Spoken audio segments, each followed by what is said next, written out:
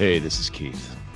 Or some actor playing Keith, I'm not really sure anymore. But we're coming to the end of my Los Angeles con spree. But before I leave, I have some scores to settle and discover a couple truths to be revealed. It's all going to come down to the season finale of Rideshare Episode X. It's going to drop on December 3rd. Now, until then, I want you to catch up by binge listening the first season. And I suggest that you do exactly as I say. Or you're going to miss all the fun. Hey, it's Brent Pope, the host of Breakfast with Brent Pope. You've seen me on some of your favorite TV shows saying things like, "Give it up, Jimmy. You got to sink this putt to win." On Breakfast with Brent Pope, I sit down with guests from the entertainment world, and we do it all over breakfast. Or should I say Brentfast? Every week on Brentfast, you get inside Hollywood info and tips, great breakfast recs and foodie debates. Most of all, you get the most delightful 30 minutes of your week. So dig in. It's Brentfast time. Listen at Brentfast.com, Apple Podcasts, or wherever fine podcasts are found. He never gives up. He'll stay till the fight's won. G.I. Joe will dare. G.I. Joe. G.I. Joe. Hey, everybody, and welcome back to episode 5 of your favorite podcast, G.I. Joe Experience program about the cartoon show, Knowing is Half the Podcast. I'm Ray Stacanis. The hell was that? It was terrible. Jesus, did you just... What happened to your mouth? I believe that we call that coming out word salad. None of that made any sense. Listen, okay, here's the deal. You've already listened to the first 4 episodes, we can assume. Yeah. You know what this show is. I was going to say, if you're confused now, you're probably not going to get it anyway. Yeah. It's a podcast, which means you've already downloaded it, and it's about the cartoon show G.I. Joe, and this is episode 5, where we wrap up the Pyramid of Darkness. Oh, yeah, I'm Robert Chan. Gina Ippolito. Thank you very much. I'm still Ray Stacanis, although right now I wish I wasn't. And don't we all? Well, thankfully, only I have to live with that burden, Chan. And your wife. Well, close enough, yeah. So episode 5 is called Nodding Cobra's Coils. I liked that title. I thought it was a good title. Yeah, I'm with that 100%. I heard that, and I was like, is Hugh Grant in this? It was like Notting Hill. That's what it sounds Is that like. a Notting Hill reference? It is a Notting Hill reference. Pip, pip, cheerio. I'll take out the Baroness today. Not going to lie. I love Hugh Grant. I think he should be in more shit. I feel like if he were playing the roles of Tomax and Zaymont, this thing would be an A+ winner guaranteed. But hearing you say you wish Hugh Grant was in more shit, that's sort of like a person 10 years from now saying they wish Chris Pratt was in more shit. Like, it would feel weird 10 years from now, or 10 years ago, if you were to actually say, boy, I wish that Hugh Grant would catch a break somewhere. Man, every time I watch Love Actually, I'm fine with it. I mean, everyone loves Love Actually, I feel like. Oh, I don't know. Public opinion. Well, I don't now know that because that's true. because they put out all those things and people realized, oh, this is not good. Kind of like the Revenge of the Nerds thing. Like, wait a minute, There's that a guy's rape. raping that girl. Oh, my goodness. Yeah. Or Animal House. It just doesn't work. I'll still watch any of those movies, but then afterwards I go, that was good. Oh, except for that rape. So what's the rape count on G.I. Joe? So far, we officially have 0, but Gina's, she's been looking as if there's a couple yet to happen. I mean, I feel like Chan's brain gets raped every time he watches one of these episodes. I mean, I think it's that's severely molested at the very least. At least your childhood is at this point. Yeah, well, I mean, see, this is different. Whereas, like, Michael Bay takes something that I loves and ruins it. This is me taking something that I love and realizing that it's not the program's fault. It's my fault for ever being that fucking stupid. Now, when you say stupid, I'm sure you mean like filled with wonder. That is I mean, Jesus Christ. Well, then let's just get right to the episode, everybody. The Pyramid of Darkness is up. The 4th cube has launched. And what I really appreciated was the opening sequence explaining us all the ways that we got to the point that we're at right now. So it's like, and then this happens, and the Fatal Fluffies are there, and then the cubes get launched, and then there's darkness everywhere, and then Alpine, Quick Kick, and Bazooka plummet to their deaths. Dun, dun, dun. Here's the episode. It made you realize how much happened in those previous episodes and how insane it all was. It's almost like you could spend 4 hours up to this point talking about it with a group of friends. I'm just saying. And that's edited, mind you. And that's cut down. That is an absolute fact. It started fact. at 9 hours an episode. An episode. Yeah, an episode. We literally do 24-hour recording marathons per. Hey, can anybody explain to me why there's so goddamn why there's so goddamn many trouble bubbles in that plane. Yep. B, why anybody would, given that there are plenty of trouble bubbles, like 4 to every human being on that plane, why anybody would parachute out of that thing. I was wondering the same thing. I was pretty perplexed that, I mean, first of all, the fact that their cargo just happened to be trouble bubbles, Just chock full. like that's some lazy, That's some good fortune. lazy writing there, writers. It's almost like they were a bunch of stoner guys trying to get to lunch very fast. To be fair, before we even get to that point, G-forces seem to work differently for different people and cause different effects, because Quick Kick is absolutely like stuck to the back of the plane and can't move at all. Bazooka is slumped forward on the control panel and then just sits up, pulls it back, and then slumps forward again. We did discuss this in the last We did, episode. we how did. They're on opposite sides of the walls. That is correct. Flung, yeah. But Bazooka can absolutely just fight through those G-forces. Sure, because Naturally. he's too stupid to know better. No, nobody taught him the law of gravity. Science so- doesn't work on him. Science can't work on you if you don't understand it. I think that's absolutely fair. That's probably true. So this is the other point before they launch out with the trouble bubbles very heroically, is the fact that Quick Kick pulls out a laser rifle and then carves a hole in the top of the plane. Guys, laser rifles do something. Yes. Who can believe Excellent blowtorches. it? Yeah. He not only Which explains why they're not very good long-range weapons. Right. They're even hitting you, and you're just like, what? You just shot like a hot flame from like 600 yards away. And of course, it's not going to hurt. I'm mildly inconvenienced by that laser blast. It gives you an itchy sunburn after a couple days. But at close range, these things will cut you in half, man. This is, That's I mean, true. this is, It can cut through metal. cut through metal. And also, the metal will bend back just cause. Well, that's how they build I them. can explain. That's simple Science. physics. Yeah, thank you. Because the plane is moving, and so therefore, when the hatch opens, it would pull back because of it's this the thing we call G-forces. wind resistance I and see. also G-forces. Yeah. So that wind Wind resistance resistance is that pushing can back like belt- 4-inch thick Yeah, steel. they can bend Guys. metal. I don't have a problem with it. Seems legit to me. You wouldn't. This next scene was one of my favorites so far. When they go back to when it's back at Joe headquarters. No, Joe headquarters. Yeah, Yeah, they're back at Joe headquarters. and the guy goes nuts. and then there's just so many good lines in this. Stick your head in a bucket and rust your face off. Yes. Sounds like my pappy's ranch at Feeding time? feeding time. Yeah. Can't run a 20th century headquarters on first century technology. All of this is just, I mean, this is well written, is all I'm trying to I say. mean, there was just one guy that really, he drank his coffee that morning. He was like, oh, cracked his knuckles, sat down to write a bunch of one-liners. So we open with Cobra Commander and the Crimson Twins now threatening. They've released this signal. Mm-hmm. They've shut down the Pyramid of Darkness, so that way this answers a question from earlier. Why is he recording a bunch of stuff? If the only plan is to then turn around and turn off everyone's electricity. So he says, in 7 hours, you will give up the world to me, or I will intensify the strength of the Pyramid of Darkness. Mm-hmm. Isn't it already max strength? I mean, it has Like, a dimmer switch. It has a dimmer switch. What is would we it do? learned. I feel like if it stops electrical appliances from working, it's some sort of dampening field. So if you continue to intensify the field, it would eventually shut down all electrical impulses, like, say, the neurons firing in our brains. So he means to wipe out all of whatever hemisphere this pyramid is currently over. Interesting. See, I didn't read that. Yeah, well, Yeah. that's what I'm here for. Some That's why we sci- got the science guy here. sci-fi shit and stuff. So can I just get to the ultimate highlight after they've decided everything is? You mean Cobra Commander hopping behind the Crimson Twins like a 5-year-old Yeah. waiting to pee? Yeah. well, that was fantastic. He instantly turns into a toddler, but I thought you were talking about I was. cows. Yes, that's exactly what I'm talking about. Yep. I wrote, this is exactly what my note says. It says, and they ride in on cows. And I actually wrote out the and. I heard the da-ding, da-ding, da-ding. I'm like, they can't be. There's no way they're going to open the door and there's going to be fucking cows.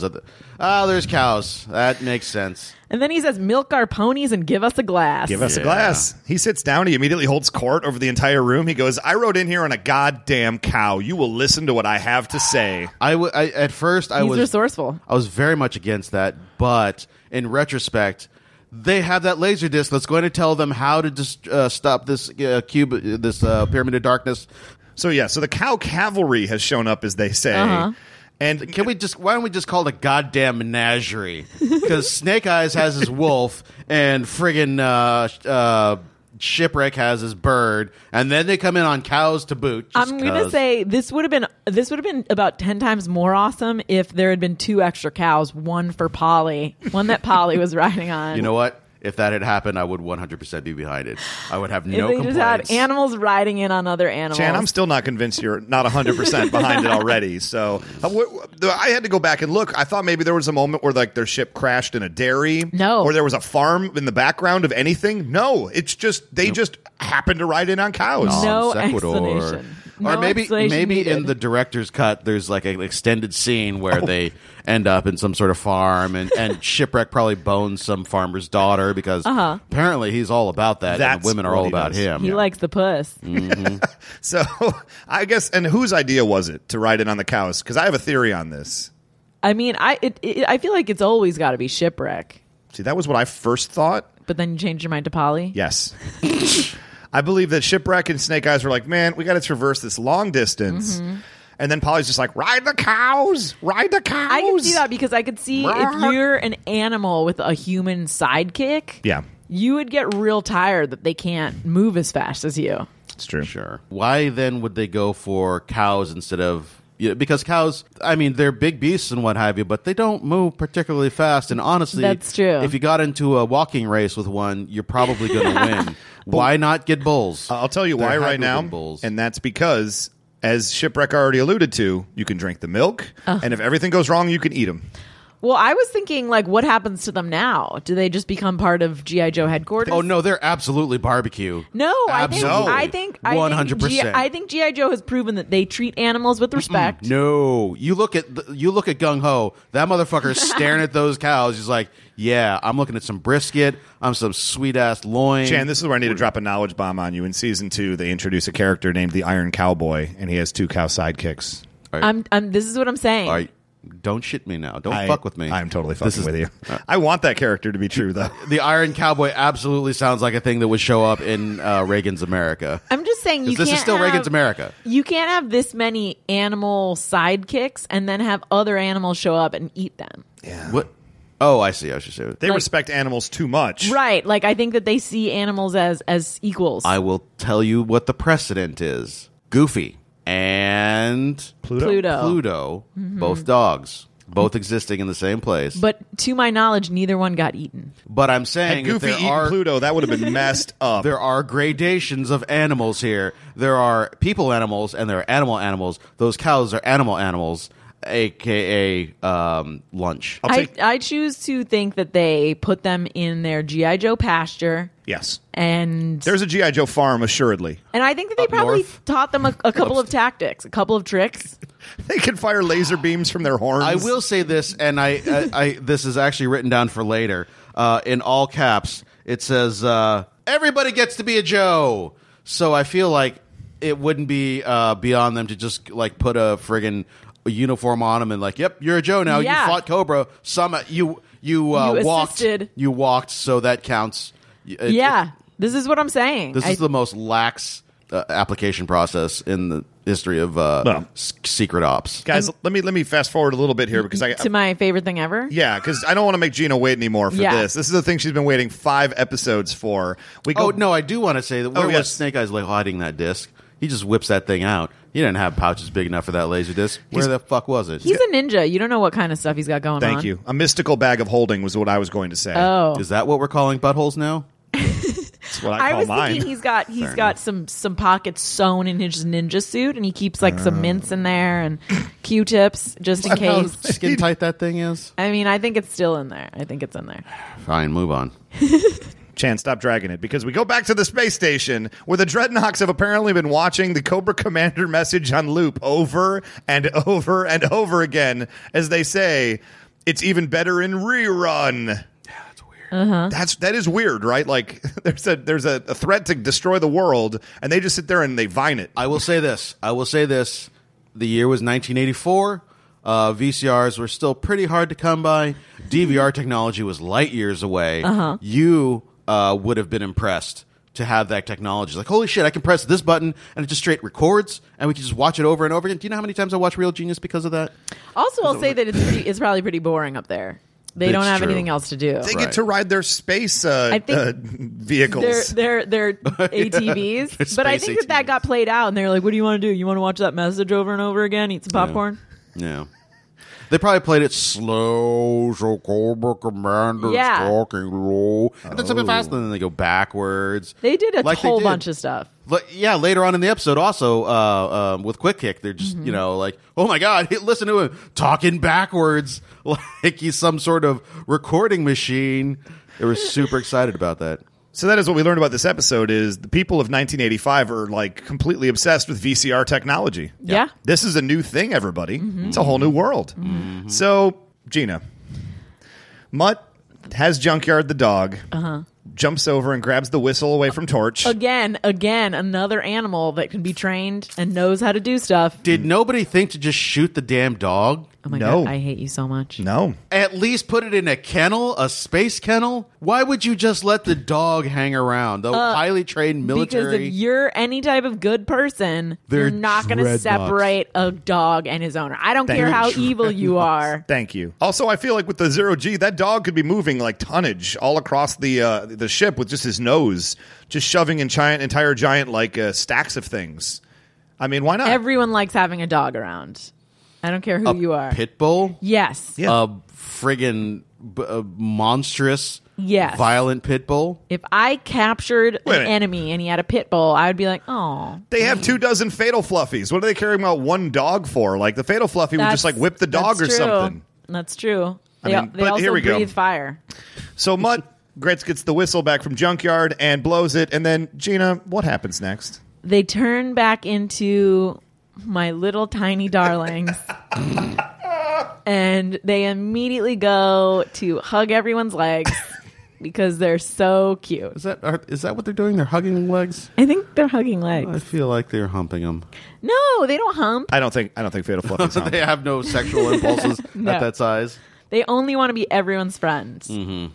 And Gina, you want to let the listeners at home know about the note that you wrote? I have my notes say Fatal Fluffies are back! ! Yes. And I have about 7 S's written in there. Handwritten. That's very nice. My note was whistle control. It's Prince. I'm not a good Prince impersonator. I'll be honest. I thought Prince had joined the podcast for just a moment there. Did you really? Yeah. The fact that you're wearing that outfit right now is even. I mean, it is purple. And it is open down to the belly button. Yep. So. I mean, to be fair, though, in this universe, Party Like It's 1999 is a Future song. That's true. Mm-hmm. If you think about it. So they don't have to think very hard. They take back the space station. Like, for God's sakes, 1999 was 16 years ago. And we've had plenty of time to come to grips with that fact. What we have to get to grips with now is the fact that this is the year that Back to the Future 2 happens. Oh. Wait a minute. I thought that was every year for the last 15 years. Yeah, it still keeps going. But it is legitimately October something-th, 2015. Are you sure? Because people keep posting memes and it's been photoshopped every time. Yeah. No. Yeah, you can also go watch the movie and you will have that information. I don't understand. That's a lot of work. I don't understand. Yeah. I'd rather watch G.I. Joe. I'd rather watch my boss on a loop giving orders to my enemies.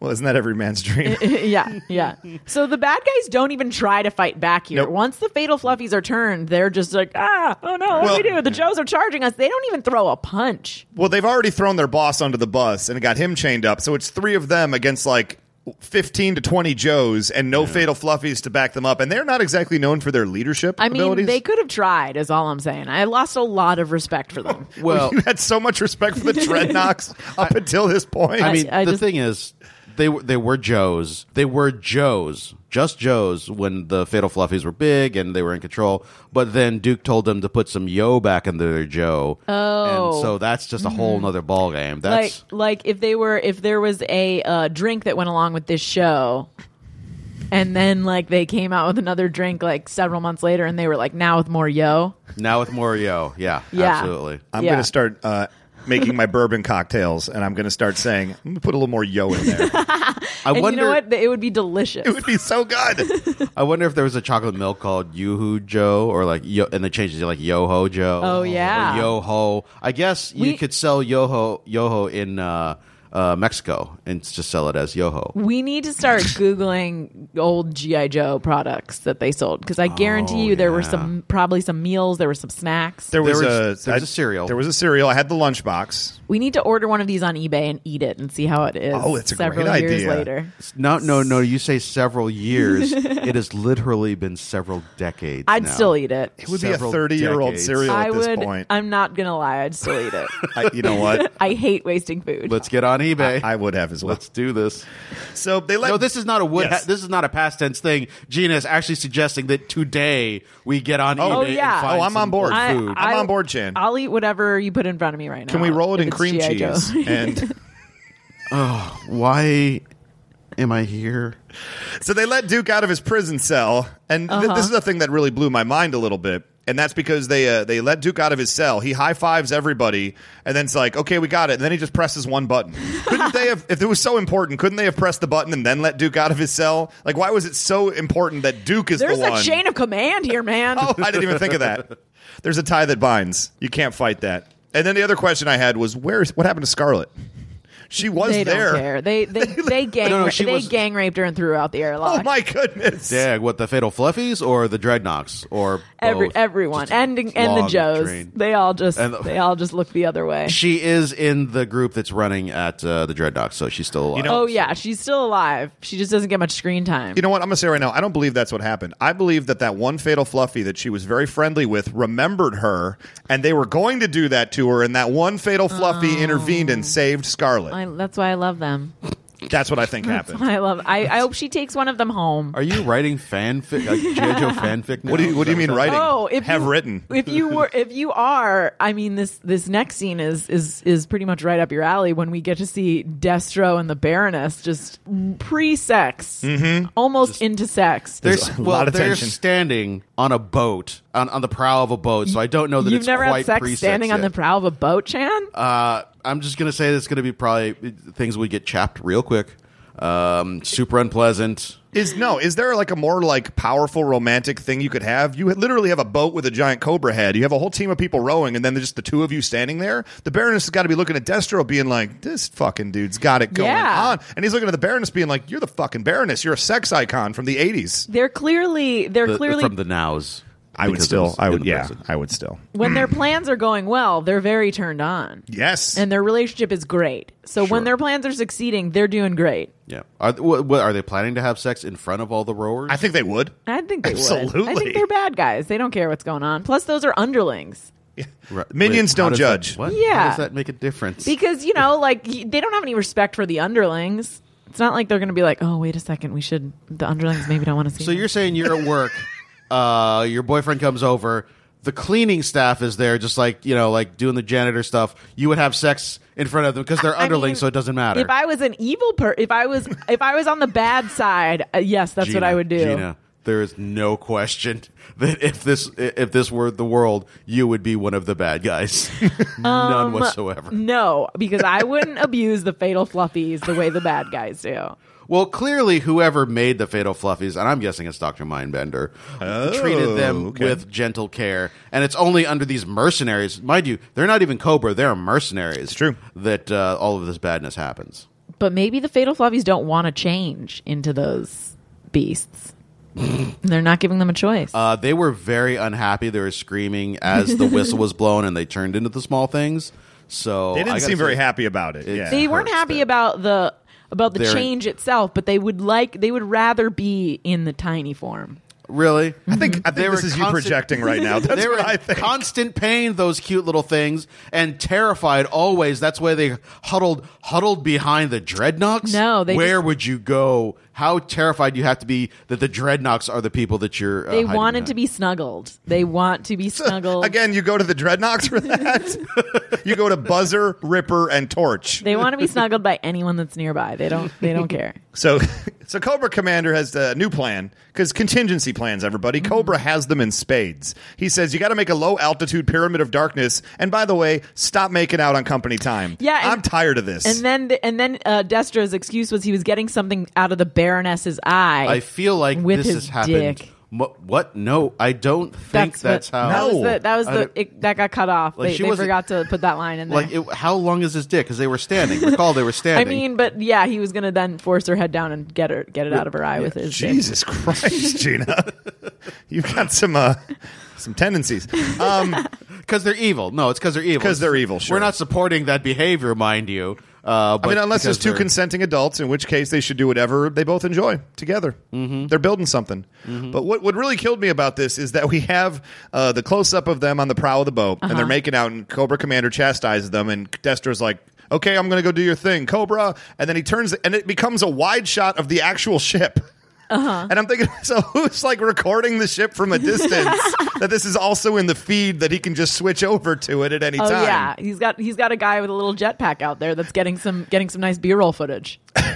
He's getting the wide shots, so they can insert it in. It seems very clear to me that Cobra was the one that pioneered the reality porn genre. That's bangboat.com right there. Well, this actually made me want to see what Destro and the Baroness do on dates, because it could go one of two ways. It could either be very mundane, and then this is why they do what they do, because they're like, well, if we weren't, doing our evil business, our relationship would just be boring all the time. It's like their version of swinging. I have role play. Definitely the role. Well, why even do they even need to role play? Like they're already like they're already Destro and the Baron. Exactly. Maybe they role play as normal people. Like maybe she's a librarian. Well, if you remember, a normal librarian, no, librarian. She is a nurse. She's a nurse, and he's a construction worker. Oh, that's true. All right. That's how they role play. Well, yeah, they go back to being normal. Are they fucking on that subway at the end of the episode? See, this is how I picture a date with Destro and the Baroness goes: is that they're in their full regalia, and then they sit down for a very quiet dinner while like a string quartet plays. Oh, that seems reasonable. And there's like candle lights, and it's like a 7-course meal from some famous chef. This was all in your fanfic? Yes, and then they walk into the next room, and then they dress as a construction worker and a nurse, and have freaking monkey sex. And in the corner is a homeless woman watching them. Wait a minute, that's no homeless woman. No, it is not. That's no bag lady at all. But we'll get there in a little bit. So I also appreciate Cobra Commander in this scene right here. He goes full Three Stooges. He starts grabbing the twins by their nose. He starts just like slapping them around. There's like doink sound effects. Hold on a sec. Uh-oh. You twin twats! I'm back in command! Boop, boop. How is that a thing that happens in a military organization? There was another interesting sound effect. I can't remember where it happened, but there was definitely like a splat noise, like a. Yep. It was all of a sudden. Go straight to the gaffer's zone. Oh, it comes later on when the Dreadnoks are flying are pushed out the trash chute. One of them throws like a tomato at the window. Yeah, and it makes there's a also splatty noise. There's also a TIE fighter noise on one of the Joe's jet fighters. Not even like a fancy, like a high tech thing. On just a normal jet fighter. That actually brings me right into the next scene, because it's the G.I. Joes on the ship, and there's some whistling American music underscoring the whole thing, which is totally insane. I don't know if you guys noticed. I didn't notice that. It was totally crazy sounding. This is the planning sequence of any World War II POW camp breakout. It's just whistling. It's like it's just like military whistling. So sort of like the bridge over the River Kwai? Yes. Kind of a deal? Yes. Oh, okay. Except that done by an 80s cartoon. Well, right before we get to the G.I. Joe, I had one more thought on the Cobra scene. Is that Cobra Commander is 100% sure that nobody can actually do anything about his cubes because nobody knows where his base is. Now, I'd point out there was a jumbo jet with a Cobra head on it stolen by 3 G.I. Joe people right out of his backyard like 2 days ago. So how? That's wishful thinking, or that's him rewriting history because of his. He blocks things out that he doesn't enjoy. The number of times Cobra people said that's impossible this episode is literally countless. I cannot count the number of times because I will not go back and count them. Again, I picture the writing staff. One guy is really wants to get in the buffet line, and he's like, "No, I need like an extra second of dialogue here. Just that's impossible. I've already used that 3 times. Who cares? Print it. It's apple cobbler day." Well, they're probably saying like this doesn't make any sense. Obviously, they're going to know that this is going to be a problem. They're like, no, just have him say this is impossible. No, but that's like character-wise, that doesn't... What did I just say? I think it actually is like, if you've seen the show Silicon Valley, it's like the guy running the Hooli Corporation, who nobody will give any bad news to, so he has this terrible product that doesn't work, and no department wants to be the one to tell him that it's not going to work. And so, therefore, I think this is how Cobra Commander runs Cobra, in the fact that the jumbo jet with the Cobra head is missing. Mm-hmm. There are soldiers that went after it who we haven't found back again, and nobody will tell Cobra Commander about this at all. That's all 100% understandable. Crimson Twin's smarter than that, and yet they didn't know either. Yeah, they have the same problem. No. They would tell their underlings because they are separate. The Crimson Guard completely separate from Cobra. That is correct. So affiliated but not owned by. They would know better. Yes, absolutely. Moving on. So we move on to G.I. Joe headquarters, where a helicopter has crashed through the roof of the building. All right, show of hands. Which was the worst entrance of the episode? Cows or helicopter? I mean, cows was best. Cows was best. I wish there was a cow entrance in every episode of G.I. Joe. I wish there was a cow entrance in every episode of everything. I wish I would have entered this apartment on a cow. I don't because I don't want to clean that up. That is not something that would be you know what I think? Worth. Totally worth. So we get into okay. Can we mention that for the most part the show holds up time-wise? It's dated in only a very few limited respects. We're already in a crazy ass world that's, like we didn't have death ray satellites back then, so it's all future weirdness anyway. The Gong Show. The Gong Show. Yep. There's one of the few very dated pop culture references that they drop in this. And I didn't understand the point of even dropping that reference, because I don't think Quick Kick was actually on the Gong Show doing stunts. No. Or a martial arts demonstration. The point was to mock the Hollywood elite. Like, look at this guy. He's an actor. He's probably been on the Gong Show. I mean, I'd still make that reference today. Sure. A diminishing number of people will get it. I mean, I also greatly... I'm willing to take that risk. So if you make the joke on Periscope, you'll just get a lot of blank stares.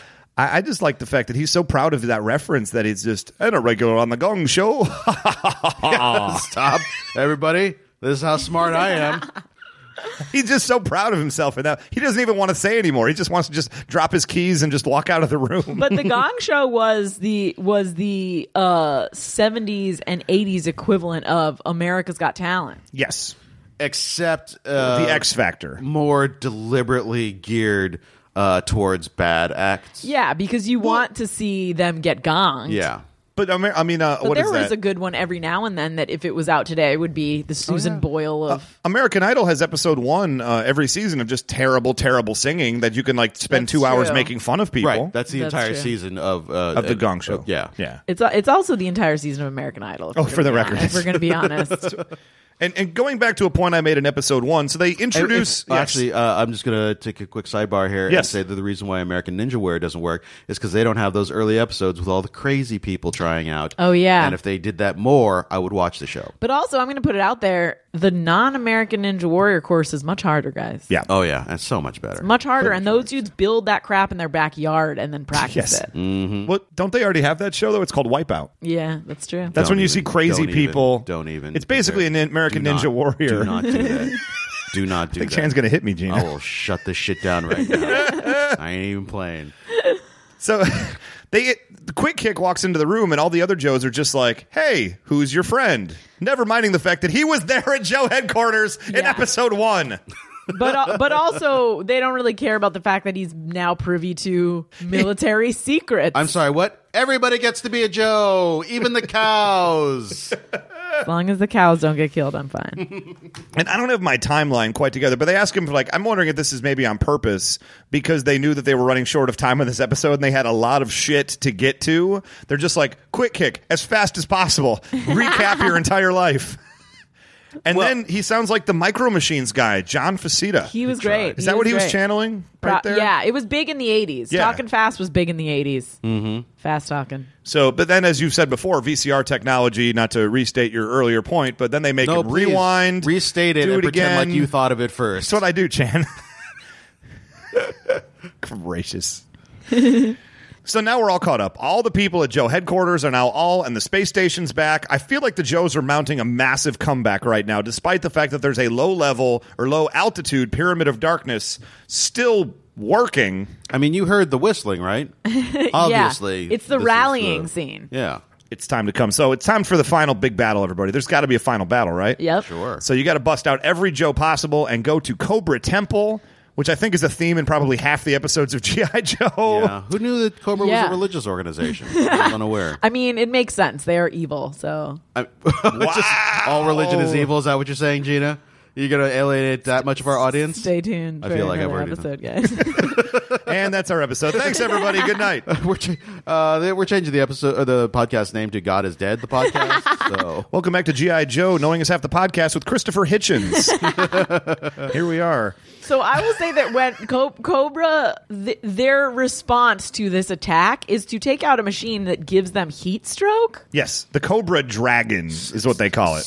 So the weapons are so very specific. It gives them heat stroke so that they're too sleepy to attack. I actually asked the question here in my notes. What exactly does the Cobra Dragon do? One of them says, "Oh, heat stroke, no energy." So it's just like I would like to see several minutes later them sitting in lawn chairs just with iced teas and talking about their day, and that's what it is. It just gives them heat stroke, and they go, "Oh, I just need to get my second wind here, Martha."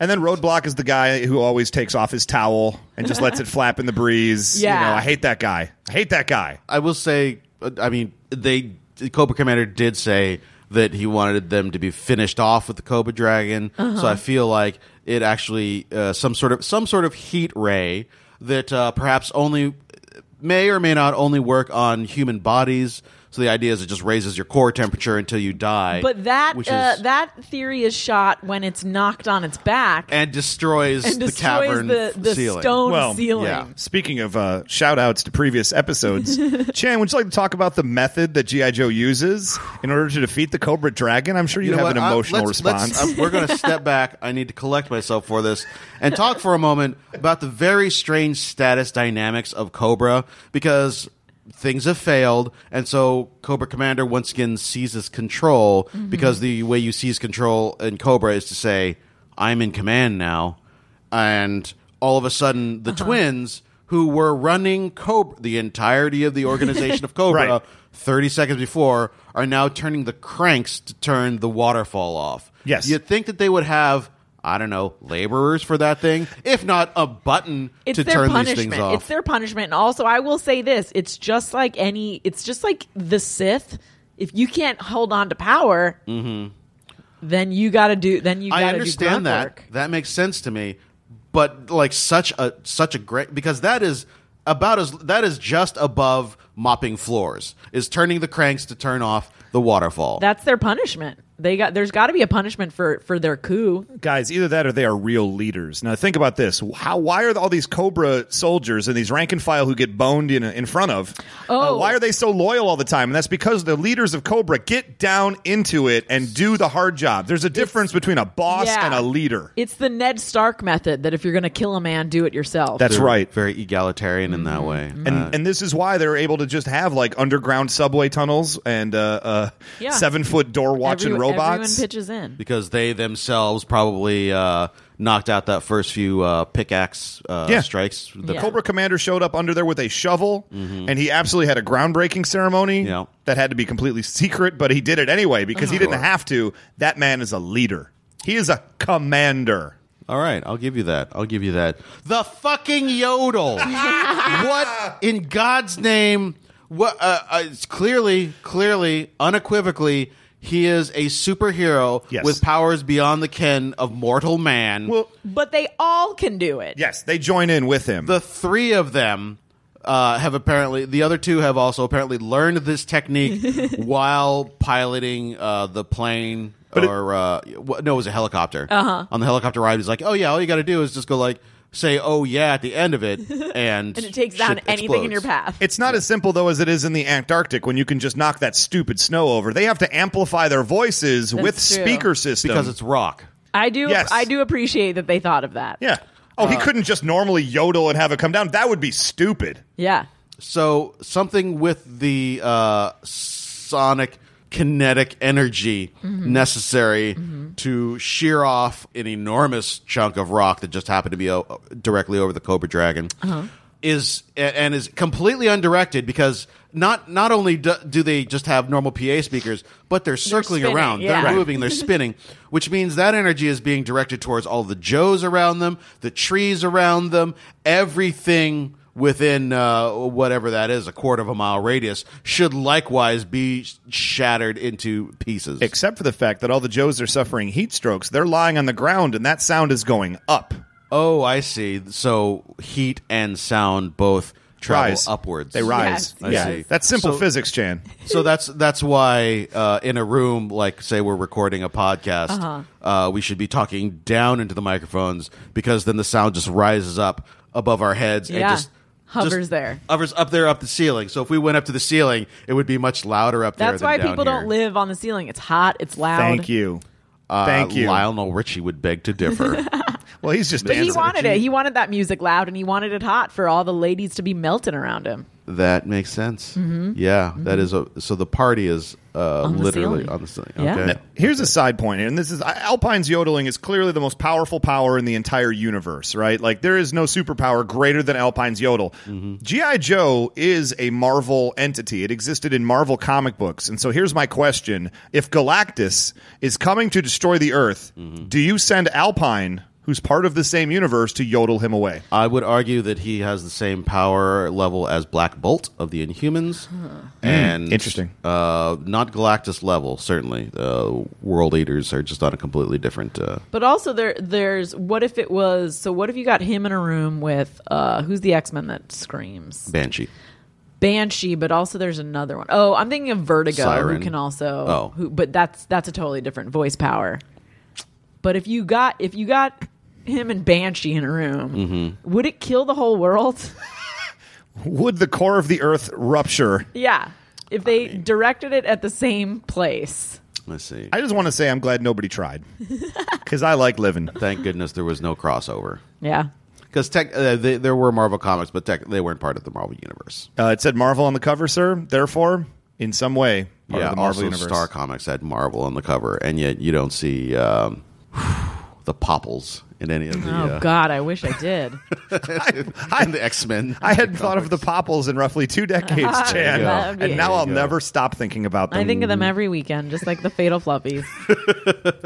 If I could see Popples and Fatal Fluffies frolicking in a forest together, I would die. If you could flip a Fatal Fluffy into a little ball. Oh my God! Oh my God! No, please don't. I don't want to have to wash that chair. I think it's too late, Chan. Oh, damn it. It's definitely too late. Oh, Squirt and Gina ruin everything. So they run into they defeat Cobra Temple. They got Cobra on the run already, and Shipwreck and the crew run into the main control room, and they say to himself, "Hey, I wonder where possibly the self-destruct switch can be found." Meanwhile, there's one door in this room, and it's got a giant Cobra symbol on it. That would be. And Polly's the one that figures it out. Accidentally, Polly isn't even trying. Polly's just lazy. No That was way! not No way! That accidental. was not accidental. Polly said Polly pulls the lever. Yeah, because there's one giant red lever in the whole place. I heard it different. I heard it as Polly's pooped, and then hit the lever by accident. Oh, Can we get verification on yeah. this, Let's Chan? get verification. Polly I heard it as Polly. Oh, see, I heard it as Your Polly allowance pooped. just went up 10 crackers a week. We'll come back to that in a sec. Yes. I heard Polly who, Oh, I heard but Polly that doesn't pulls. make as much sense. So we have 3 options here: Polly who, Polly pulls, and Polly's pooped. So And it literally write us could in the be comments any of that. What you think it is. I think Polly Polls, because he was like, duh, idiots. Obviously, there's a lever here and a door. Polly's going to pull. Polly's the smartest one in the room, to be fair. Yeah, somebody... we need to get closed captioning on this to figure it out. So go to facebook.com/knowing is half the podcast and let us know what you think Polly said in episode 5 of The Pyramid of Darkness. Can we get back to the part where apparently Polly uses crackers like cigarettes in jail? His allowance, not his food rations. No. His allowance has been up 10 crackers a week. That means he is trading it to other birds for presumably bird sex. I would think sexual favors. You're like, yeah, whatever. There's a cockatoo he's had his eye on. He's trying to dominate. No, as we find out later, other birds aren't sexually his thing. Oh, that's a good point, because he wants to get with Satin. Yeah.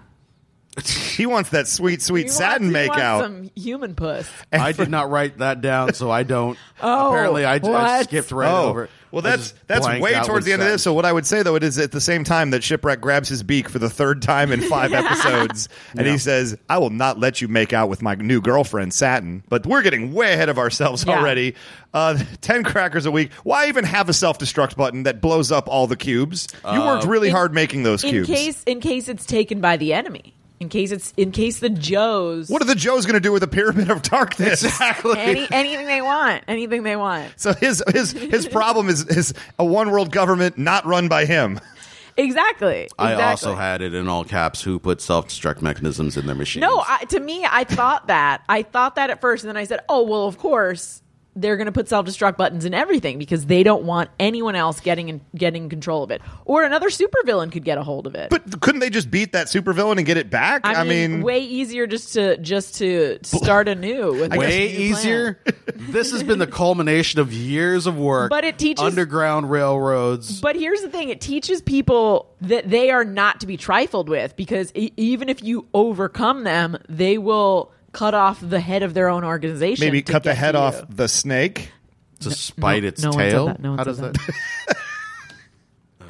So also they are an unlimited fundage organization. So I guess really just poop on that money. Plus, we've seen that half of the fun of their lives is planning and then implementing said plan. Yes. Accomplishing said plan would be a pleasant after product. Yeah, exactly. They don't care. That's why they're probably going to destruct it either way. They might just do it. Once they achieved it for a little while, they'd be like, I'm bored now. Let's destroy it and start from scratch and think of another world domination plan. That's what happened with Dr. Doom in the comics. He conquered the world twice, and both times got bored and said, yeah, here's your world back. I have more fun conquering it than I do running it. But also, it's even crueler if you let humans get their hopes back up again. Like you can totally dominate them and then wait until there's no crops because it's super dark and nothing, and then shut it down and then watch as they go, oh, we must rebuild. And then as soon as they rebuild, start it over again. It's like an anthill. Exactly. Okay. My goodness. I do appreciate Cobra Commander, and one of my favorite quotes maybe of all G.I. Joe is he's throwing a temper tantrum in the cockpit of the Crimson Twins airplane as he's flying away, and he just screams, I hate this job. I did enjoy that. That's the moment that he created a LinkedIn profile. CEO, Cobra International. Previous employment. Also work for the Boy Scouts of America. What? So they're being chased now. So the Cobra Rattler plane with the Crimson Twins and Cobra Commander being chased by Flint and Lady J. And then there's a really weird moment as they're flying around and they're being chased when there's 2 planes. Very clearly they've mapped out. There are 2 planes. One by Flint, one by Lady J, and they're chasing behind. And then there's one piece of animation where you see the Rattler go, and then 1 plane, and then 2 planes, and then a 3rd plane miraculously happens behind that. Well, they had the entire USS flag behind them. Yeah, that's true. This is true, but had they even launched yet? Because that 3rd plane is never seen again, and I'm just wondering if it maybe horrifically crashed in the middle of the city, and we just don't talk about that because Cobra did that. It was just a soldier taking it for a joyride. That's all it was. He had nothing to do with the pursuit.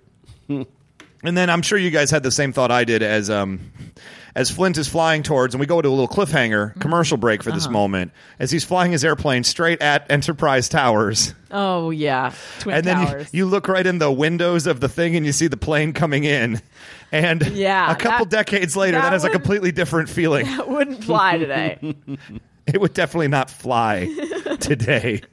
Ooh, I just kind of saw that. I went, this is making me really uncomfortable. But then luckily one of them transformed. That's right. And we didn't have to have that horrible imagery in our brain anymore. Nope. No, just the tower falling down, just collapsing, and finding something underneath. That's true. A secret conspiracy. So Underneath. Well, now we're in Tower 7. the third act of the 5th episode of 5. And so this is the part where Cobra's got to start retreating. This is the part where they've got to start like recircling their wagons, getting away. This is the part where there is a huge huge surprise for the Joes in store for them. That's right. Yeah. We haven't had a giant explosion yet. The last 2 minutes of this episode are the best in the world. The huge surprise that we've come up to is an indestructible rocket that will, let's see, it's going to be a huge surprise for G.I. Joe because this huge rocket is going to What's it going to do, Chan? it's indestructible, obviously. Cannot be destroyed. Obvo. So you have this rocket that's in space that's completely indestructible, and the Joes won't be able to. I'm just going to say it worked for Dr. Evil and Austin Powers. Did he win in any of that?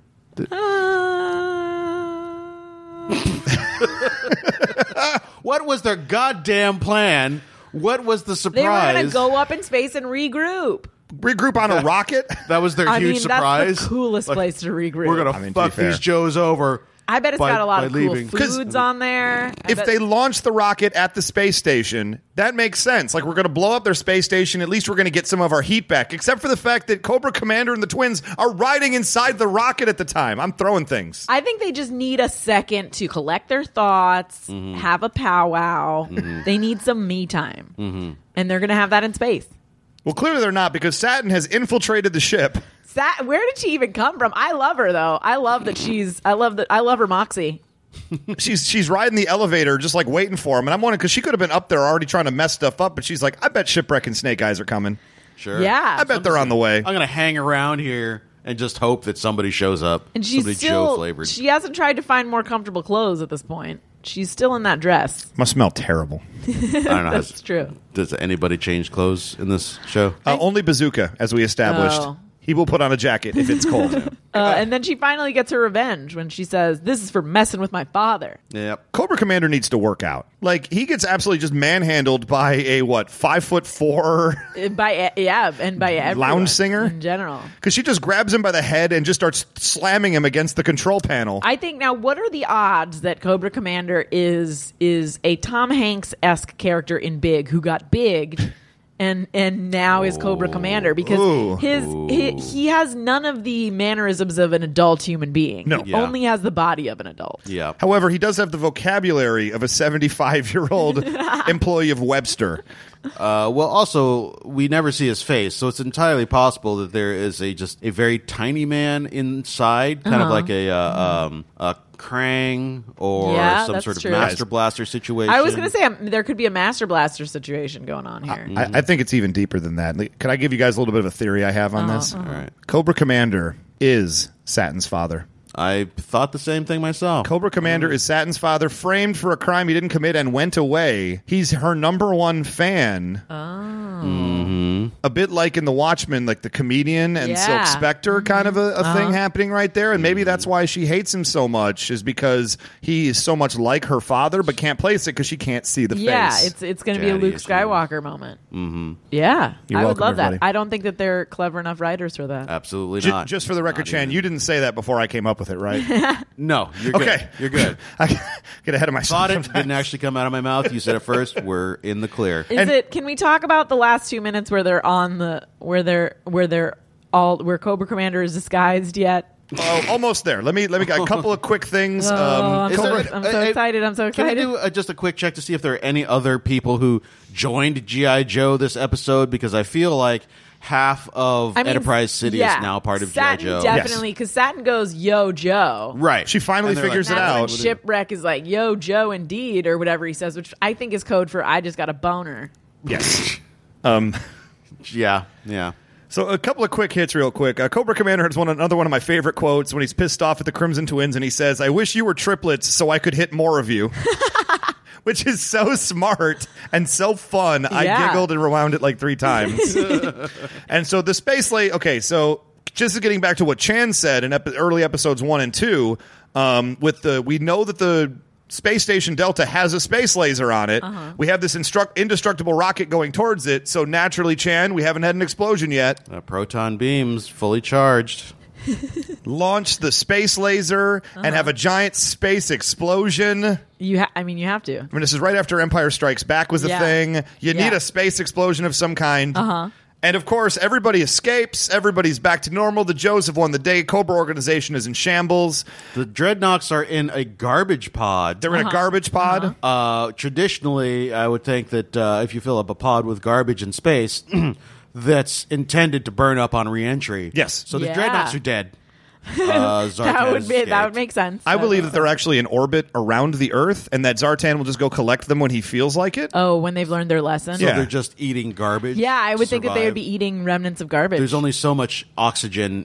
Of course, it's an garbage pod, so there's no reason to have life support systems. So they would quickly freeze. I would just like to say a fitting fate for the people that would do that to Gina's Fatal Fluffies. Yes. For the record. Also, where'd the Fatal Fluffies go? Because I want them to be okay. I think Scarlett took them in. Good.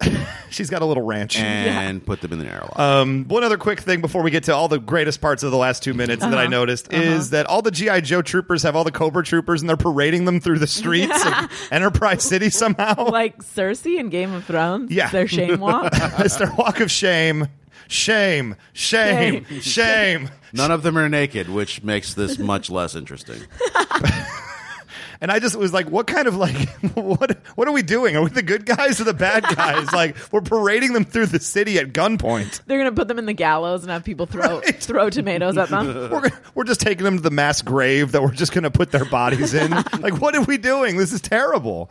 And then, of course, and here we go. This is what we've been wanting to get to. Are we talking about Shipwreck saying that he knows Shipwreck works alone? Shipwreck does work alone. That's another good point. He's the least alone working G.I. Joe in the organization. He works alone when he's getting the puss, is what he means, Chan. I bet Polly watches. What are you talking about? I bet he does too. Polly is the dictionary definition of a wingman. But what is? Oh, nice. Wow, it just happened. What's Polly's exact words? Does he say Polly wants some too? Polly too. Oh, so Satin kisses Shipwreck. Oh, do we have that queued up, Chan? Yo, Shipwreck. Polly too. Cool it, bird. Yeah. So she plants one on Shipwreck, and then Polly aggressively gets hot and bothered. See, here's the problem. It's totally normal for girlfriendish type person to go, what an adorable puppy, kiss it. Yes. What an adorable bird, kiss it. But the fact that the context that has been established here is that Polly is far beyond a normal pet. Yeah. So it does gain a sexual context. Yeah. Polly wants to slip her the tongue. And the beak. Polly wants to fertilize her eggs. Oh. If she turns up with bird flu in the next episode, we know some weird crap went down. Dang. Here's a weird thing. I don't think Satin ever shows up again. Oh. If I can just go ahead and put that out there. That's a bummer because so far she is a good character. Yeah. A good female character. Love him and leave him shipwreck is sort of his thing. Anyway, this is my favorite part here with my favorite line of the whole this is series. on the subway. Cobra's regrouping. Subway. Cobra's regrouping. He's dressed as a crazy homeless lady. Well, so really quick, as we've already established here, the outfits. Baroness is dressed as a nurse. Destro is a construction worker. Cobra Commander is a bag lady with a blonde wig. And Tomax and Zaymot are businessmen. Did they just not even try? They're just their normal selves. Well, because even this far back, they're untouchable. They're too big to fail. They're too badass to even try. They appear on national TV worldwide with terrorist markings on, basically Al Qaeda stuff. They're not masking their faces. Everybody knows who they are, and they say we're the Crimson Twins and we're in control. And then they just go back to work the next day. This is not surprising. This is how our system works. They're the cops that have been shooting people, and nothing bad happens to them. And then there are white collar criminals who take everyone's money and then don't get prosecuted. They'll spend 18 minutes in a minimum security prison, maybe. I bet they'll just pay a fine. I bet they'll pay a small fine. Not even them. Their corporation will pay a fine. What was that? And it's was that bank deductible. that bank that bankrolled terrorists and then nobody went to jail for it? That's what I'm saying. It's not that far-fetched. In the world of G.I. Joe, it's the least far-fetched. It's the most realistic. It's the most real. So all of this has been established, Gina, and my favorite line of the entire world, in the world, is Destro and the Baroness are bickering at each other because, of course, we know that their relationship is only good when their plans are succeeding. Correct. I will argue that, like news radio, it's sometimes hotter when they're arguing and fighting. That just intensifies the sexual flames for them. That's possible. They could maybe have some hot sex on this subway.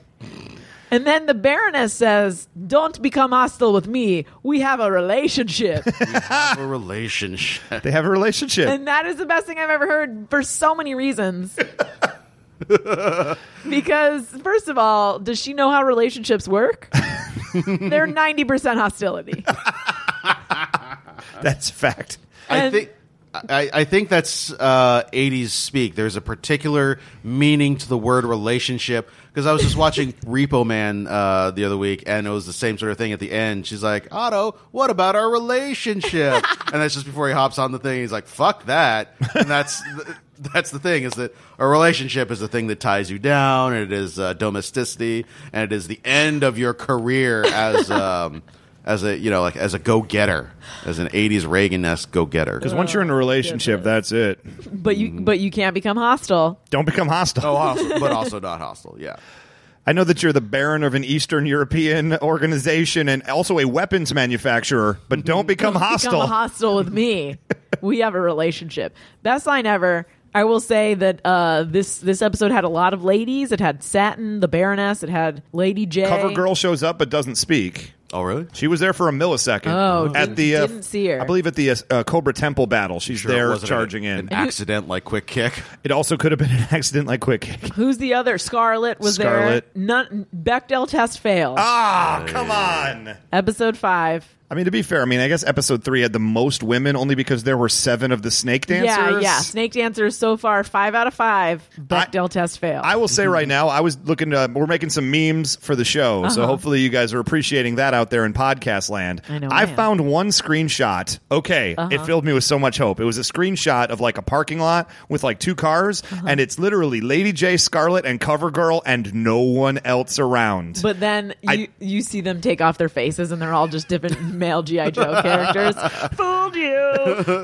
I don't know where this shot came from, where it's referencing and whatnot, and just saying there's hope that something is going to pass the Bechdel test. It sounds like there's a possibility that was photoshopped by someone who just wanted to see them all, like all the hot ladies of G.I. Joe in one spot. Were they all in bikinis? That is actually episode 12. The one I looked it up because the episode I'm sure passes the Bechdel test is episode 12. It's actually coming up sooner rather than later. Which, by the way, I would like to point out, when we took bets, I think my number was 18. Yep. And you guys had something like 50 and 80 or something. I thought this episode came much later when they had given up, and it turns out this was part of their opening salvo of ideas. Episode 12, panties in a bunch. Episode 12, Baroness in a bikini, the entire episode. Nice. So look forward to that. All right. So we have one more thing here really quick to get to. So the day's over. Flint and Lady J are doing their really aggressive like flirting in their cockpits, and basically Flint finally asks Lady J out on a date. Somewhere nice, somewhere sassy, somewhere like the Joe commissary. Mm-hmm. And what could be so bad about that, Flint? The food. Boom. Are they eating MREs in there? I mean, like, what? I would think that if it's the commissary, there's people really making the food. I mean, they're government employees, though, so it's probably just as good as prison food. Got them sweet benefits, though. What are you talking about? I would figure. So I don't understand. Is he then saying, let us pull back from this romantic relationship and instead just be friends or coworkers or in some respect? I think he's saying let's get our romance where we can get it. Right. We don't leave Joe headquarters much, so why not just, enjoy a meal at the commissary? Right, but that is the most public place they could do it. So he's trying to tell the other Joes back off. Yeah, I don't think they care. I think he's marking his territory. Weird. Well, we already established in an earlier episode that there's a very real chance she's his secretary and that he kind of started this relationship. And maybe what he's saying is, hey, I think there's this personal relationship that can actually happen from this outside of the weirdly physical one we already have. And maybe let's just intertwine the two worlds right now and just make it like a total thing. I wonder if all the people that are having relationships have to file a form with... Oh, assuredly. I wonder if Destro and the Baroness had to just fill out a form and put it on file in case anything happened. Absolutely not, because Cobra Commander is quote, stunned Stunned. when he sees them together like that. But- he has no idea that the two of them are in any way. But he might just not engaged. be up on the paperwork. Well, it could also be that he is an 8-year-old who got transported and just, ew, gross. Yeah, They're yeah. kissing. Yeah, Ew. that's my theory. I think it's going to pan out one of these times. I think there's a lot to work with there. He's been bigged. Am I feel It's like a verb now. as a kid, probably the one I identified most with was Cobra Commander. Yes. And in retrospect, it makes sense because, like, I very much was like that. I mean, also, I had a thing for heels rather than faces, so I'd never liked the G.I. Joes. What does it say, Chan, that I'm still like that? And I still totally identify with Cobra Commander. It says you have also been bigged. I've been bigged. Yeah. Well, it all makes sense now. Explains why I can't remember what happened the last 30 years, and all I want to do is talk about G.I. Joe. So, well, folks, that's going to wrap up the Pyramid of Darkness right there. We got all kinds of contact information. You can find us. Thank you so much for listening and coming with us for the first 5, as we'll call them, the first 5 episodes, to hopefully be released on... Stop it. To be released on July 4th, Independence Day. Yeah. Here in the United States. What better way to celebrate Independence Day than by staying home and listening to G.I. Joe podcasts, everybody? That's the most American thing you can do. Yep. You could fire up a Ballpark Frank in your stove or cook it on the... Just one. Just one. one. Ballpark Frank. And not even with a bun. Yeah, it's yeah. Don't be weird. But don't put ketchup on it either, because that would be just terrible. But anyway, there's contact information to find us. You can, of course, contact the show knowingishalfthepodcast@gmail.com. You can go to knowingishalfthepodcast.com, our website, or like us on Facebook. Boy, that'd be great. Do that, and we'll post things. And if you comment, we'll respond. Because this is a small operation, you're not going to get a faceless customer service drone responding to you. You'll get one of the 3 of us. Much like the Cobra organization, the leaders take charge on every aspect of the organization. Absolutely. And So- also, we have unlimited funds just like them. Yes. And we will be Yep. building a weather dominator in the future if the Kickstarter goes through. I've been experimenting on animals to create a Fatal Fluffy. So far, it's been a disaster. And I've just started Do wearing... not go into Gina's bathroom. That's all I say. I've just started wearing a hood everywhere. Uh-huh. And a double-breasted suit, and so far no one's complained. Yeah, it's nice. It's better than Better than what seeing it my- was before. What Yeah. it was before. My face. You mean a Hustler Casino T-shirt and shorts? That's what he... This is the new look, everybody. I mentioned that I'm imported from a 7-year-old, right? The cat's out of the bag now. I may as well let it run free. Otherwise, you can contact us on Twitter. I'm at Almighty Ray. I'm at 999 RPMs. I'm at Gina Ippy. That's all fantastic. So thank you guys so much for listening. Check out our mini-sode. We're going to talk a little bit more about this episode and tell you what's coming going forward. Thank you guys so much for listening, and good night.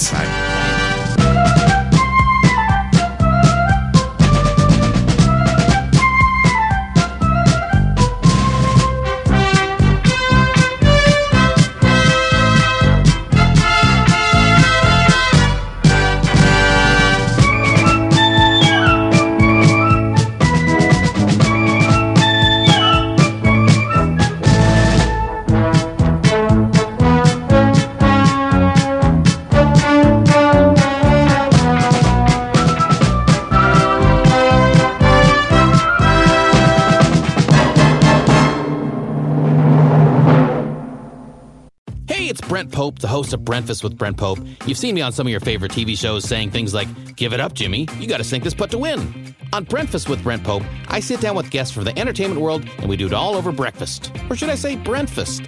Every week on Brentfast, you get inside Hollywood info and tips, great breakfast recs and foodie debates. Most of all, you get the most delightful 30 minutes of your week. So dig in. It's Brentfast time. Listen at Brentfast.com, Apple Podcasts, or wherever fine podcasts are found.